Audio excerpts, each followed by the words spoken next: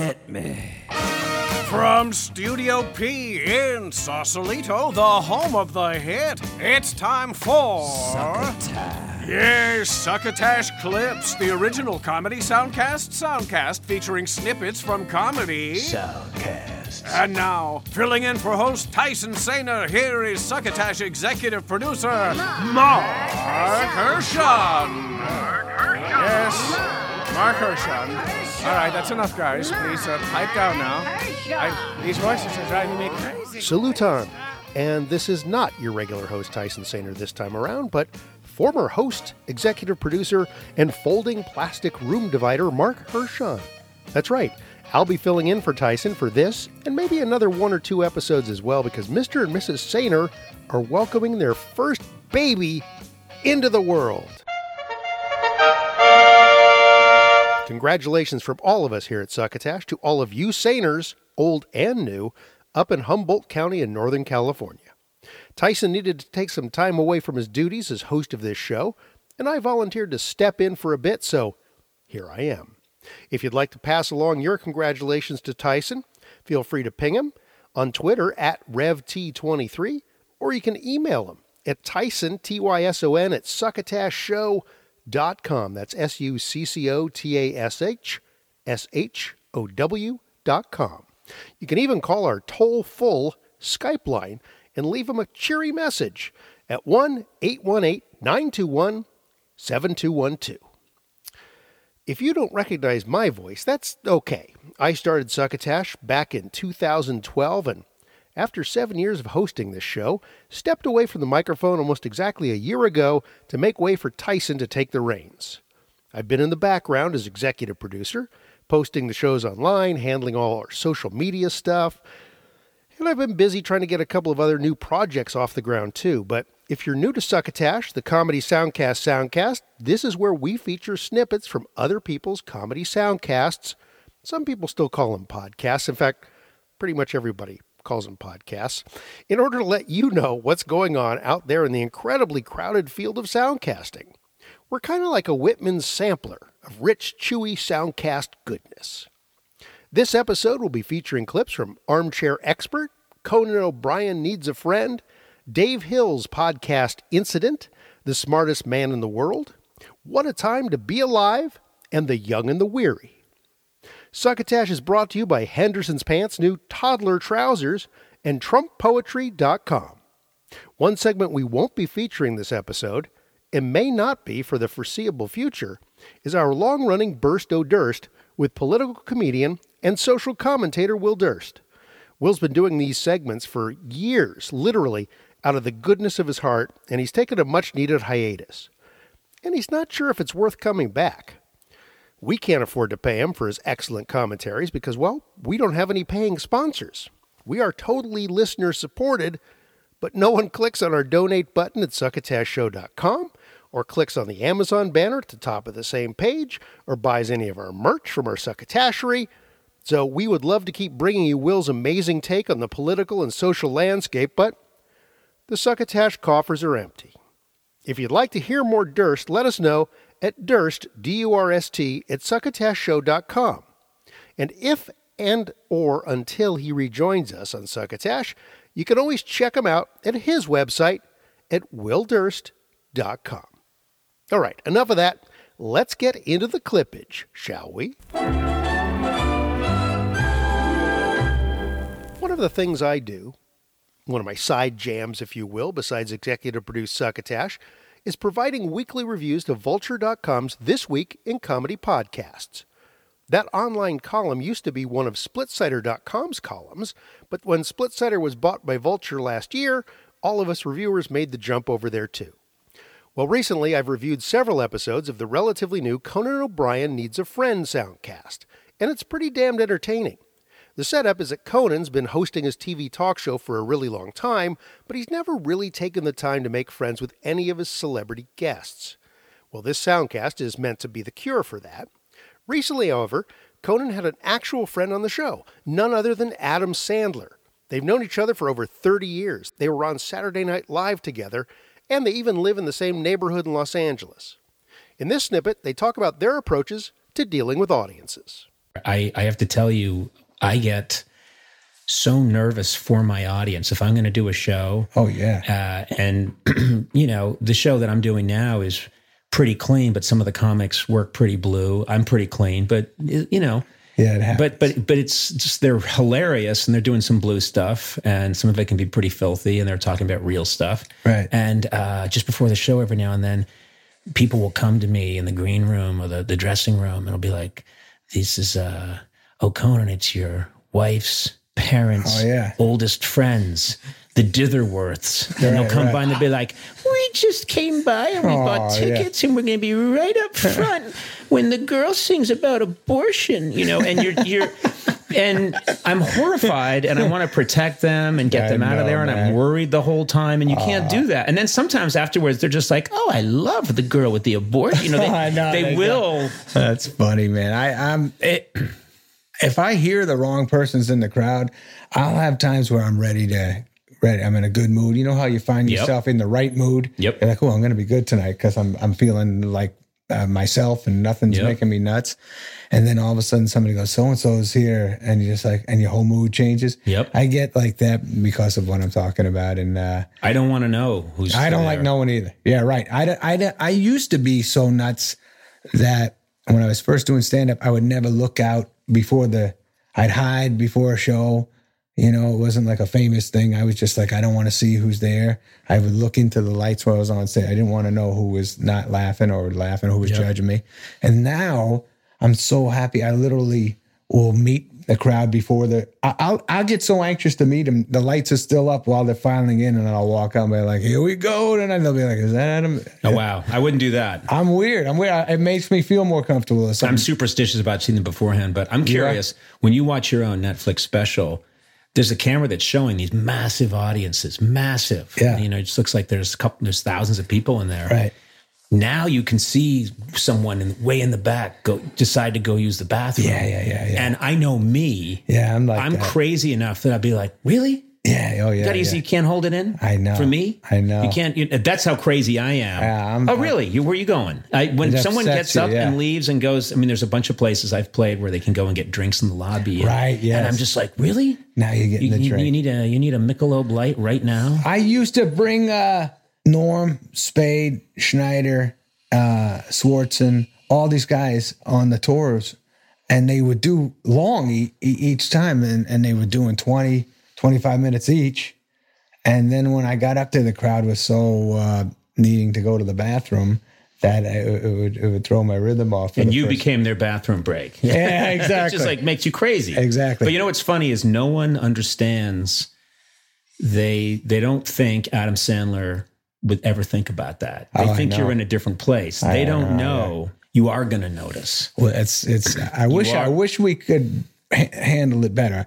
The nights I'm light about it, I'm funnier.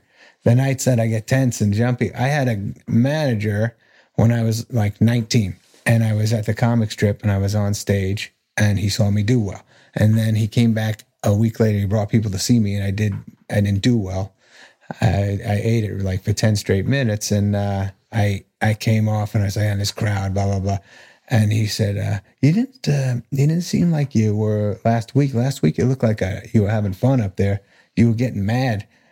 You were yelling at that person for doing something." And I was very sensitive back then. If I saw a crowd member not enjoying, if I got a laugh with most of the crowd and somebody didn't laugh, I'd always jump on that guy. What's the matter, buddy? You all right? Can I get you something? I was psychotic. Yeah. It's so much easier just to ignore it and let that guy come to you eventually. And the nights I do that, it's a great show. The nights I can't do that, when you do these giant theaters or arenas and stuff, and they pay the most to be in the front row, a lot of times they're not your best audience. No. And that's the only ones you see, and you're so mad at these guys for just being stiff, and they're mad at you for charging so much money for those seats. So there's a little friction. You can find Conan O'Brien Needs a Friend, which is executive produced, by the way, by Super Ego's Matt Gorley, over at Earwolf. And as most of the shows featured here on Succotash go, you can find it on iTunes, Stitcher, the Laughable app, Spotify, and bunches of other places. I'm not going to tell you that every time, by the way. Just take it as given. for the shows and the clips you're going to hear tonight, whenever you're listening to this. Plus, you can visit the blog entry for this very episode on our home site at succotashshow.com. Click on the title for each soundcast. You'll be taken right to their home site, or a reasonable facsimile, where you can pick up any of the episodes of their shows. Dave Hill is a quintuple threat: comedian, actor, writer, musician, and radio/soundcast host. He originally hails from Columbus, Ohio, but is moored in New York these days, where he puts out his Dave Hill's Podcasting Incident whenever he can. This past week, he was out in my neck of the woods for the San Francisco Sketch Fest, which I was also doing. But our paths did not cross, alas. Nonetheless, we have a clip from his latest drop, Epi 99, featuring another multi-hyphenate, Sarah Hartshorn, who is a writer, comedian, former America's Top Model contestant as well. And in this clip, she and Dave talk about her modeling in Germany and wearing a dirndl. I mainly picked this snippet so I could say the word dirndl. You've had an amazing, path, modeling to comedy. Yeah. Those seem like two very, I've admittedly not done the modeling part, but those are two hard jobs. Yeah. If you were to pick like a third, it would be like surgeon. Oh man, I would be so bad at that. Truly catastrophically bad at that. But that would be amazing. That would be amazing. Yeah, it's. I was just talking to someone about how they are similar and different. It's all freelance. That's similar, right? And so it's like gig to gig. But with modeling though, you bring the hammer. Like when you if you're modeling strikes me as a sort of all or nothing thing. Like you're either making money or you're not. Like if you're modeling, or can you? You can make a living. I had day jobs the first couple years, but then because it also depends on what kind of modeling you're doing. So I was plus size, and now plus size models have a lot more opportunities in like high fashion, like they're in like Vogue and Elle, but when I was doing it, that was only sort of just starting to be true. So I did catalogs. I did a lot of German catalogs. Really? Yeah, German lingerie. I actually, it was very weird. I got a European agent. And they sent me to a bunch of gigs in Germany. Oh, that's awesome. It was great. It was amazing. And I never would have gone to Germany if it hadn't been for these jobs. So I got to explore all these German cities. Do you love Germany? I do now, yeah. I love Germany. I love Germany. I only went to Berlin once. I want to go as a tourist and actually go, because I only was there. I had one day. Mm-hmm. But it was amazing. Yeah, I went to Munich and Frankfurt, Hamburg, Nuremberg, Stuttgart, and this one tiny town where there was a company that shot, and I can't remember what it was called, but it was really little. But yeah, I cornered a very specific market. I was doing catalogs, and I started doing lingerie catalogs, and then I became the go-to model for Oktoberfest plus-size lingerie catalogs. Oh so my I've gosh, worn that's the jackpot. It was amazing. If I were a woman, that would be the jackpot for modeling. Dirndls and lederhosen. I've worn hundreds of dirndls. Really? And yeah, probably hundreds. Is dirndl, is that the St. Pauli girl? Yeah. My gosh. The apron and the white shirt. And that's incredible. And lederhosen are the men's. It's the men's shorts, but now women wear them to be sexy. So I could see that. Yeah, and but that's the weird thing about Germany. I've been to Germany a few times and been maybe in a dozen cities, and I thought, which I'm guessing maybe a lot of people think, Americans and stuff, that I thought it would be, I was like, oh, it's going to be awesome. It's going to be Oktoberfest everywhere all the time. And then you get there and it's not like that at all. What a letdown. But, oh man, really good meat. Yeah. All meat. I thought it would just be sausage. I was like, it's just going to be schnitzel and weird pork things, but they make the best rotisserie chicken I've ever had. I got off the street in Nuremberg. It was so good. Yeah, they do it right. Yeah. Wait, so you would wear? Did they have you with the big mugs of beer too? Sometimes it depends. It's funny. I was just talking about my first ever shoot there, and it wasn't lingerie. It was just regular Oktoberfest clothes, like costumes. They're not costumes. They're Like historically accurate. Yeah, or like modern takes on it, you know. Lucy, good girl, lie down. We're talking about what are they called? Dirndls. Dirndls. Yeah. I never knew that. Yeah, the shirt didn't know is the called word for something that. else, but I forget what it is. But dirndl is like the apron thing that like pushes up your boobs. You like tie it under, and then there's a skirt. Traditionally, there's a really long skirt, but now usually they wear like shorter ones. And like the St. Pauli girl is like it's a short skirt look. But yeah, so it was very specific. And my first, I thought it would be Oktoberfest all the time, but we shot it in like, I think it was like March or something, because, you know, they got to get the catalog all ready and stuff. Yeah. Check out Dave Hill's Podcasting Incident wherever fine soundcasts are streamed and or downloaded, including his home site, clickable from our site, succotashshow.com. Well, I figured it was high time to revisit the smartest man in the world, the soundcast from past Succotash guest Greg Proops, best known perhaps from Whose Line Is It Anyway? He's also a personal friend and improv cast member with yours truly. That's right. We've tread the boards together. And I think he's one of the fastest, funniest people around. In this clip, Greg and his wife Jennifer soundcast from their fortress of Proopitude. And in this sniplet, they get into some old Hollywood lore and hijinks. I don't know. Topics at hand. I think people might be wanting a little bit of entertainment right now. I might want to hear a little bit about. So Jennifer and I are friends with an actress in England, and she was in a picture with Ava Gardner, and her name is Linda Marlowe. Oh, and she's a marvelous actress. She's one of Berkoff's leads. Stephen Berkoff, the great playwright and filmmaker, who, by the way, I just saw it was the anniversary of. She introduced us to Ellen Bates. She introduced us to Ellen Bates at a restaurant in Edinburgh, In London. In North London. London. But I mean, that was just so Linda. Like, she just knows everyone and was this cool cat of the 60s and 70s. I mean, she gave up the cigarettes, but until she did, she rolled her own smokes. And she could stand on her head. She took up acrobatics at 60. And learned Spanish at 70 or whatever. Anyway, there's no telling how great Linda Marlowe is. And gorgeous, right? She weighs about Stunning. 85 pounds. She could crush her. I remember we were at the Opera House, and we were sitting next to her, and she turned to me and said, "Feel my thigh." Yeah. And I did, and I was like, oh my God, it's a rock. No. Like, she was like Jack LaLanne. She's amazing. Yeah, Kirk Douglas. Just wasn't she with us at Josie's gig where Josie was conducting? Yeah, that's... Right. Yeah. That was in Covent Garden. That was great fun. We went to Jay Chic and had seafood, and we saw Linda. The point of my Linda story is this. Yes, Greg? Linda told us while we were having dinner at one of these various affairs that she was in a picture with Ava Gardner. And they were shooting in Mexico. Was it Mexico? Somewhere uncomfortable.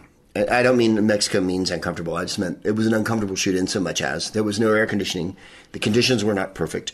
And these were actresses forced to deal with adversity. And particularly Ava Gardner, who had certainly had a long and August. And they were having a smoke and a drink in her caravan, as it were, after hours. And Ava Gardner expressed to her unease with the situation and said, I don't dig how they're treating me on this set. I don't like the catering. I don't like... She didn't have any air conditioning. She says, I'm dying of the goddamn heat here. And Linda said, and she turned to me and said, I'm going to call Frank. And so she rang Frank in the States. I don't know what year this picture was. My guess is late 60s, early 70s. It was early 70s. Early 70s. Knowing So, Linda. well after she was divorced from Sinatra. They were married in the early 50s during From Here to Eternity. So she was still calling him. Well, but as you know, Frank Sinatra interfered favors. in every ex-wife's life until the end of time. Well, as a manic depressive gangster Mia Farrow, would. Ava Gardner, like there was no one he... Yeah. And Barbara just pushed on last year, was it? Over 100.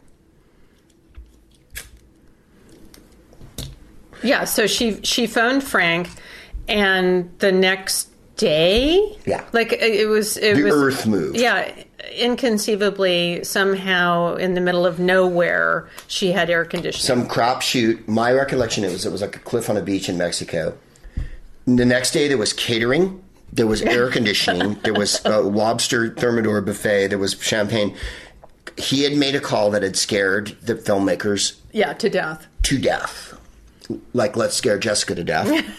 Another 70s horror movie. Yeah. Frank made that call, and that story excited us quite a lot. Want more Proops? Click on over to gregproops.com or take a gander at any of the popular Soundcast dispensaries online, Stitcher, the Laughable app, iTunes, or what have you. And now it's time for our sponsor. Friends at Henderson's Pants, we've noticed that adults, teens, and children are not the only ones wearing the pants in the family these days. Believe it or not, even little babies are fond of wearing a well-tailored pant now and again. But up until now, they were limited in their selection of lower body garments, in that most of what is available are simply just baby pants. Baggy, shapeless, and with little to show off that fast-developing physique. Henderson's is proud to introduce Henderson's Toddler Trousers. These slick slacks are the kind of infant wear that can make even the most preoccupied paste eater sit up and take notice. The extra layers of material in the knee and buttock help to assure hours of comfortable crawling and soft landings for when baby goes boom. And the bit of extra give in the crotch keeps your tyke from that most unsightly of sandbox no-nos, the dreaded diaper toe.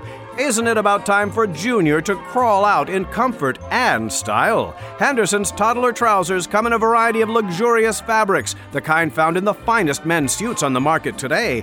But Henderson's serge, corduroy, and linen stock has been married with state-of-the-art polyfiber blends, which not only assure years of durable wear, but enough stretchability that today's baby will still be wearing those spiffy duds when it comes time to accept his or her diploma as your now adult offspring graduates from high school. Originally designed for use by Hollywood's little people, jockeys, and chimpanzee astronauts, Henderson's Toddler Trousers are now available wherever clothes for tiny little humans are sold. That's Henderson's, makers of fine trousers and pantaloons since 1896. And now, back to Succotash. Thank you, Bill Haywatt, our announcer. Thank you, Henderson's, for continuing to sponsor Succotash. We love you.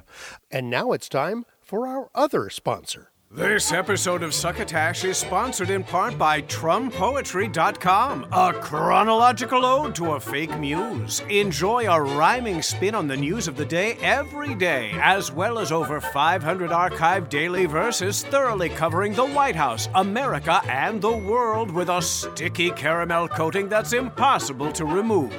That's TRUMPoetry.com. Everything you need to know in rhyming couplets. TrumPoetry.com. I believe that Tyson usually reads one or two selections from TrumpPoetry.com, so I can hardly do less. Here's selection number 741 from January 10th of this year. As measured compromise sits on the shelf, two sides dig in intractability to test the borders of civility. A government at war against itself.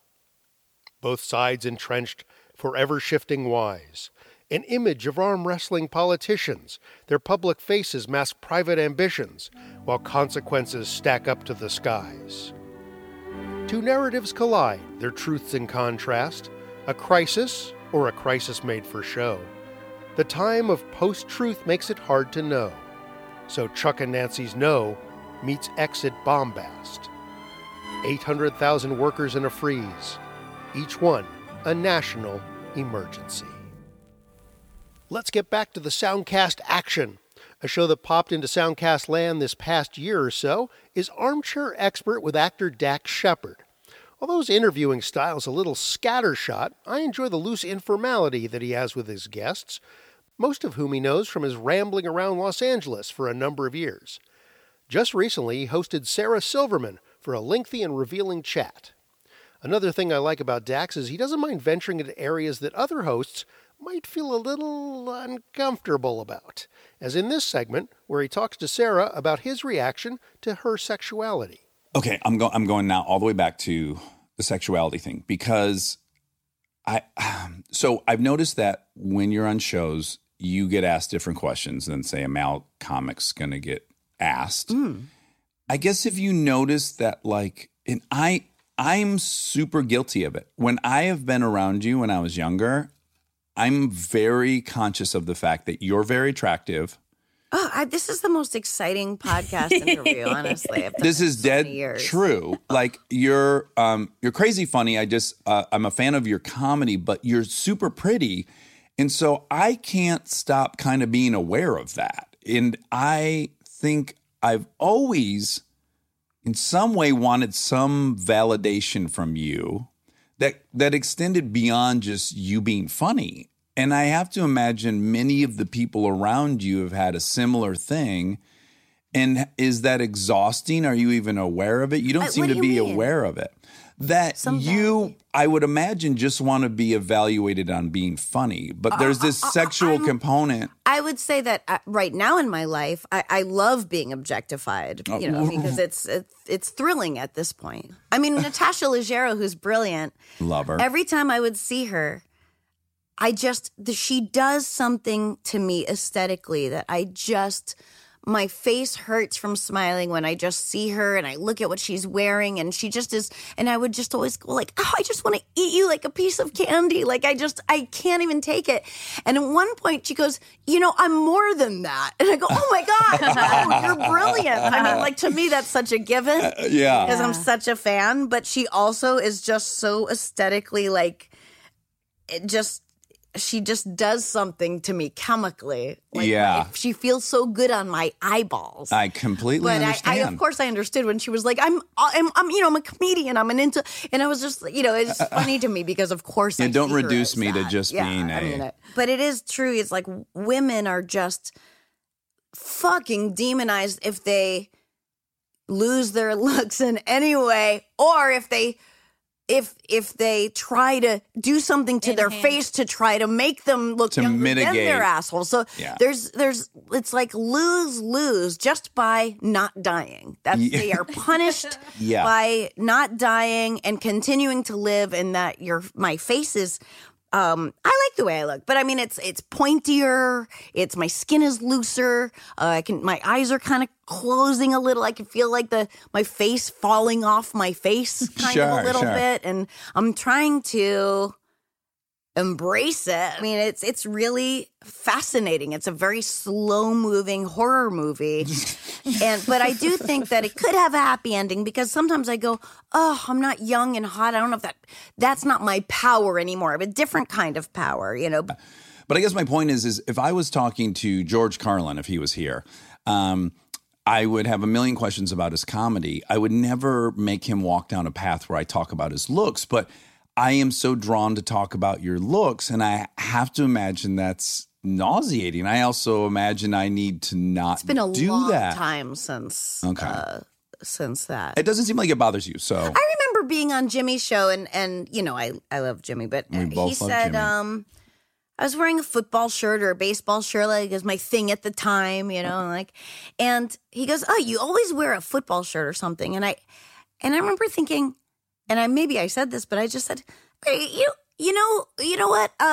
Seinfeld always wears a button down. Oh, right. You're gonna come on the show and you're gonna go, why do you always wear a button down? You always have a button down. Right. Like, it's just fucking what I'm wearing. Yeah. Like, I can't imagine a guy, like, every time Adam Carolla's on your show, he wears a maroon button down with a black blazer. You never mention that. You don't point that out. Yeah. I guess Jay Leno's not on the show a lot, but yeah, he's always in denim on denim. That's his kind of look. Denim on denim. So it hasn't, do you think being pretty though? I gotta stop talking about it, but I'm gonna keep talking about it. I know. Well, I'm trying to own it and work through it, and I'm trying to understand why I do it and just call myself out on it. But I saw this at the Groundlings. When I was going through the Groundlings, I found that the girls or women that were really attractive weirdly had a harder time. Not that you're ever going to feel bad for those people, but I think it elicited some jealousy with the other female cast members. I think people that were watching the audience weren't accustomed to seeing someone pretty be very funny. Like, I think there were just weird hurdles that I noticed that I thought, oh, that's so weird. I never thought I'd be sympathetic to someone who's really attractive. But in comedy, it can be dicey. Well, I think what makes people funny is a survival skill that they had developed in childhood. So a lot of times it was the fat kid making the fat jokes before anyone else could, or the ugly, whatever ugly is, whatever. And so for me, I would say I was very hairy, is very hirsute. Okay. I was very, especially, I was in a very blonde, strawberry blonde world. Yeah. And I was teased for that. I was a bedwetter and sent to sleepaway camp every summer. And so I had a healthy amount of adversity to make me very funny. Dax Shepard has had some amazing guests on Armchair Expert. You might want to go back and check them out, such as Conan O'Brien and even his own wife, Kristen Bell. You can get it directly from armchairexpertpod.com or any of those other Soundcastery places. It's so hard to keep up with the avalanche of soundcasts, comedy and otherwise, that are sort of popping up every day. Even as someone whose job is reviewing the damn things, I'm constantly finding not just new shows, but shows that have been on for a while that completely slip beneath my radar. One of those is What a Time to Be Alive. It features 3 hosts, Eli Uden, Kath Barbadoro, and Patrick Monahan. And as they say on their Patreon site, it's, quote, the only podcast that counts down all the things each week that makes you say the title of the podcast, unquote. That's What a Time to Be Alive. In this clip, the trio gets giddy over the topic of nunchucks and what a ridiculous weapon it makes in the wrong hands, or sometimes even the right ones. Apparently nunchucks were illegal in New York. No one told most people that. But they were. You think most people have nunchucks in New York? I think Eli spends a lot of time at comic book stores. Yeah. Okay, yeah. fair enough. I think more people than you think have nunchucks in New York. What percentage of people do you think have nunchucks in New York? Also, it's like New York Post. How about you get your shit 10%? Together? You're a professional writer. The plural is nunchaku, and you should use it. It's not nunchucks, bitch. Is it N-U? Are they saying N-U-M? No, but it's like, remember that kid that always like nunchucks? You should write. Like, are you stupid? You should write them a letter. You should write a I'm letter. I'm gonna write a long letter. You should just go beat somebody up with nunchucks. Yeah, nunchaku. Excuse me. Use my nunchaku. Don't beat me up with nunchaku. But anyways, so apparently they were illegal, but no longer, because so many details of a federal court. So this got to pretty high. Declared they overruled the ban on nunchucks. They've destroyed it, and the reason that it is no longer banned is not just like someone being like, this doesn't seem necessary. They found it unconstitutional. It violates the beliefs of our founding fathers to ban 2 sticks with a chain on them. That is what a decision of whether something's constitutional or not is. Yeah. It's like, what would Ben Franklin say about this? Yeah, Ben Franklin in bifocals whipping nunchucks around. and they cited heavily to the nunchuck rap from Hamilton, which I assume exists in Hamilton. Yeah. A brip, a brap, a nunchuck rap. That's how it goes, Brip, right? a brap. What is this, the fucking Jabberwocky? Yeah. It's from the Mr. Show with the rapping Dalai Lama. Have you seen that? It's they have a rap contest against the rich fat kids camp. And, that's Bob Odenkirk rapping. It's like a rap. It's really good. A rap at my chamber door. I'm the Raven, and I'm here to say nevermore. Anyways, they got rid of the nunchuck ban, and it was because of the Second Amendment, so which is probably closer to the original intent of that than like assault rifles. It's like a militia. I think there should be pretty restrictive gun control, but like you should be able to have nunchucks. Yeah. Sorry, the important thing about nunchucks here is that no one knows how to use them in any lethal manner. Yeah, and if you don't know how to use them, you immediately hit yourself in the balls. Everybody knows this. You just go up and down and side to side. That's pretty much all it is. You like hold one and like wiggle the other one around it in an intimidating Maybe you say fashion. like bia. Look, it'll surprise no one here to know that I have owned nunchucks as a child. I bought them in Chinatown near a Hooters. They were padded. They are quite difficult to use. They're padded? They were like training nunchucks. I mean, they were cheap. I snapped them in half because I hit them on my bed really hard. So whatever. They weren't high quality nunchucks. Yeah, I just like imagining that like right to bear arms. Like there's one guy on the Boston Tea Party just on the deck of the ship, just fucking whipping nunchucks like as fast as he can. Absolutely. That was actually beating the shit out of a bag of tea. Like yeah. That was actually Crispus Attucks. That's why they had to shoot him, because he was the most dangerous. They could tell. Crispus Attucks was doing nunchucks, and then they shot him. Like at Indiana Jones, like just shoot him in the fucking head. Oh god!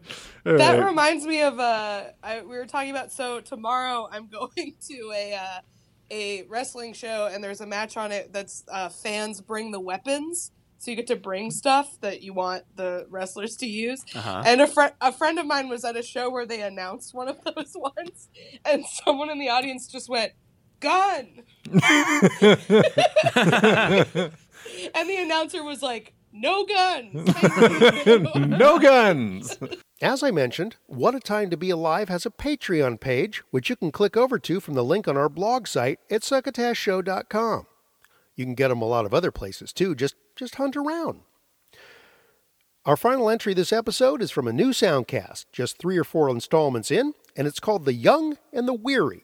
Great title. And apropos, The Young is 32-year-old Jeremy Pinsley, a comedian raised in Nashville, now based in New York. The Weary is 88-year-old Dev Rogers, a former occupational therapist, an author, and a budding comedic actor from Buffalo, New York. She'll be appearing in Comedy Central's Broad City this year. As these two have gotten to know each other during the first few episodes of their show, they've kind of revealed a lot, like how they each lost their virginity. Our clip, however, is from the 3rd episode, Bad Language, and they chat about the use of dirty words in comedy. You know, you go to a nightclub, there's going to be a lot of bad language, maybe some offensive topics, but... Bad language is no longer bad enough. What do you mean by that? Because if you hear it often enough, it loses a lot of its electricity. It's just... yeah, I agree with that. Life becomes a big so... Did you hear this? I agree with you. Life becomes a big so what? But you don't want to do that to your life because it lasts so long. It has to last longer. Oh, well, okay. Yeah, I mean, do you think that bad language... I get that you hear it too much and it loses its power, but do you still think it can be used to make something funnier, to express a point more? It has to be highly selected, not just a way of having something useful or reflexive to fill in, because an awful lot of life is like that anyway. But I don't go to any comedy show. I need to go to comedy shows. We're going to take you. We're going to get you to some shows. Oh, I have to. And it reminded me of a good quote from George Carlin, because, you know, I think some people want no offensive language. And he was like, you don't need it. You don't need offensive language. But he was like, you also don't need paprika or oregano. But a little bit, you add a touch of it here. You know, you use it at the right time. It can actually make everything a little bit better. Yeah. So, and that's why... That was a good analogy there, yeah. Well, I mean, George Carlin was a genius. I mean, he had his bit, The 7 Dirty Words. Have you heard that bit? We watched it yesterday. Do you remember that one? I remember so little. Well, the 7 dirty words, shit, piss, fuck, cunt, cocksucker, motherfucker, and tits. Those were his 7 dirty words. He made up the list himself, or he got it from somebody? He made up the list. But in his joke, he talks about how everyone's list is different. And that's what makes... what's okay to say and what's not really hard to determine, because what I find offensive, what's on my list, is definitely not going to be on your list. So is there anything to talk about at all?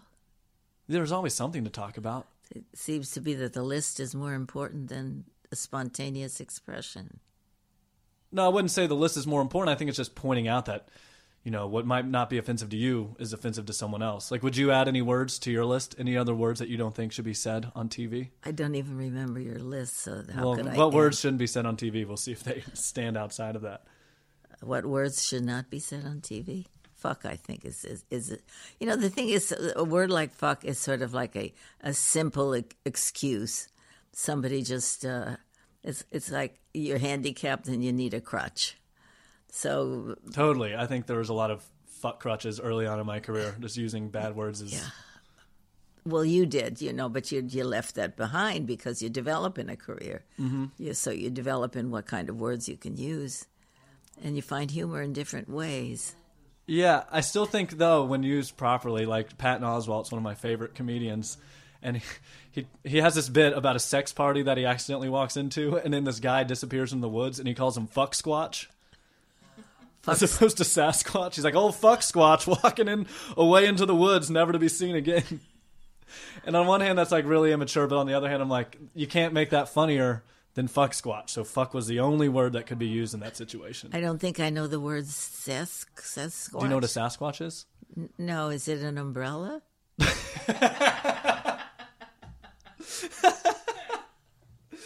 We can start Dev's Sasquatch umbrellas. They take up 2 city blocks so you don't get any rain on you. No, it's not. It's like a beast. It's like I guess like Bigfoot is a Sasquatch. Who's Bigfoot? Bigfoot. Well, no one knows if he's real, but he's like a monster, like a big, hairy, like mammal monster. I don't really know how to describe it. But the point is that fuck was just that. Like, yes, it can be a crutch, but again, when used at the right times, it enhances a joke and makes everything a lot funnier. I think the generations can certainly learn a lot from each other. And if you want to hear more of Dev and Jeremy, they have a home site at theyoungandtheweary.com. You can also subscribe to them via iTunes, Stitcher, and Spotify, just like us, and other places besides. Whew, I forgot how labor-intensive pulling Succotash together can be. Maybe I should think about giving Tyson a raise, especially now that he has another pair of ears to play soundcasts into. Of course, to do that, we'd need some money coming in. Remember? Donate button, Amazon banner, merch from the Succotashery. That's right. They're all available at our home site, succotashshow.com. And you know what? If you can't afford to give up the loot, how about just rate and review Succotash? Up on our listing at iTunes. Just look for Succotash Show. Doesn't cost you anything except your pride and your vanity. It has been a pleasure spending this time with you, filling in for our hiatusing Tyson Saner. I may be back for another 1 or 2 of these, but fear not. Mr. Saner will be back in the big chair before you know it. A couple of reminders before I skedaddle. If you're a comedy soundcaster and would like to hear a clip of your show on our show, stay tuned for the closing credits where our esteemed announcer Bill Haywatt will give you the details on how to upload your clips directly to us. The other thing I want to urge you to do, whether it's to your family, your loved ones, friends, or even enemies, is to please pass the Succotash. Goodbye. You've been listening to Succotash Clips, the comedy soundcast with your substitute host, executive producer Mark Hershon. Brought to you by Henderson's Pants, TrumPoetry.com, and... Imagine your company's name right here. Yes, find us on the web at SuccotashShow.com, on iTunes, on Stitcher, on iHeartRadio, on YouTube, on SoundCloud, and on the Laughable app. You can hear us streaming and like us on Facebook. Follow us on Twitter at Succotash Show. Email us at marc@succotashshow.com, or call into the Succotash Skype line at our toll-call number, 818-921-7212. That number again is 818-921-7212. You can also upload clips from your favorite comedy soundcasts directly to us by using our direct upload link at hightail.com/u/Succotash. Production of Succotash is overseen by Joe Paulino through the auspices of Studio P Sausalito, the home of the hit. Our regular host is Tyson Saner. Our musical director is Scott Carvey. Our booth assistant is Kenny Durges. That's me. Until next time, I'm your loyal booth announcer, Bill Haywatt, reminding you to please pass the Succotash. Goodbye.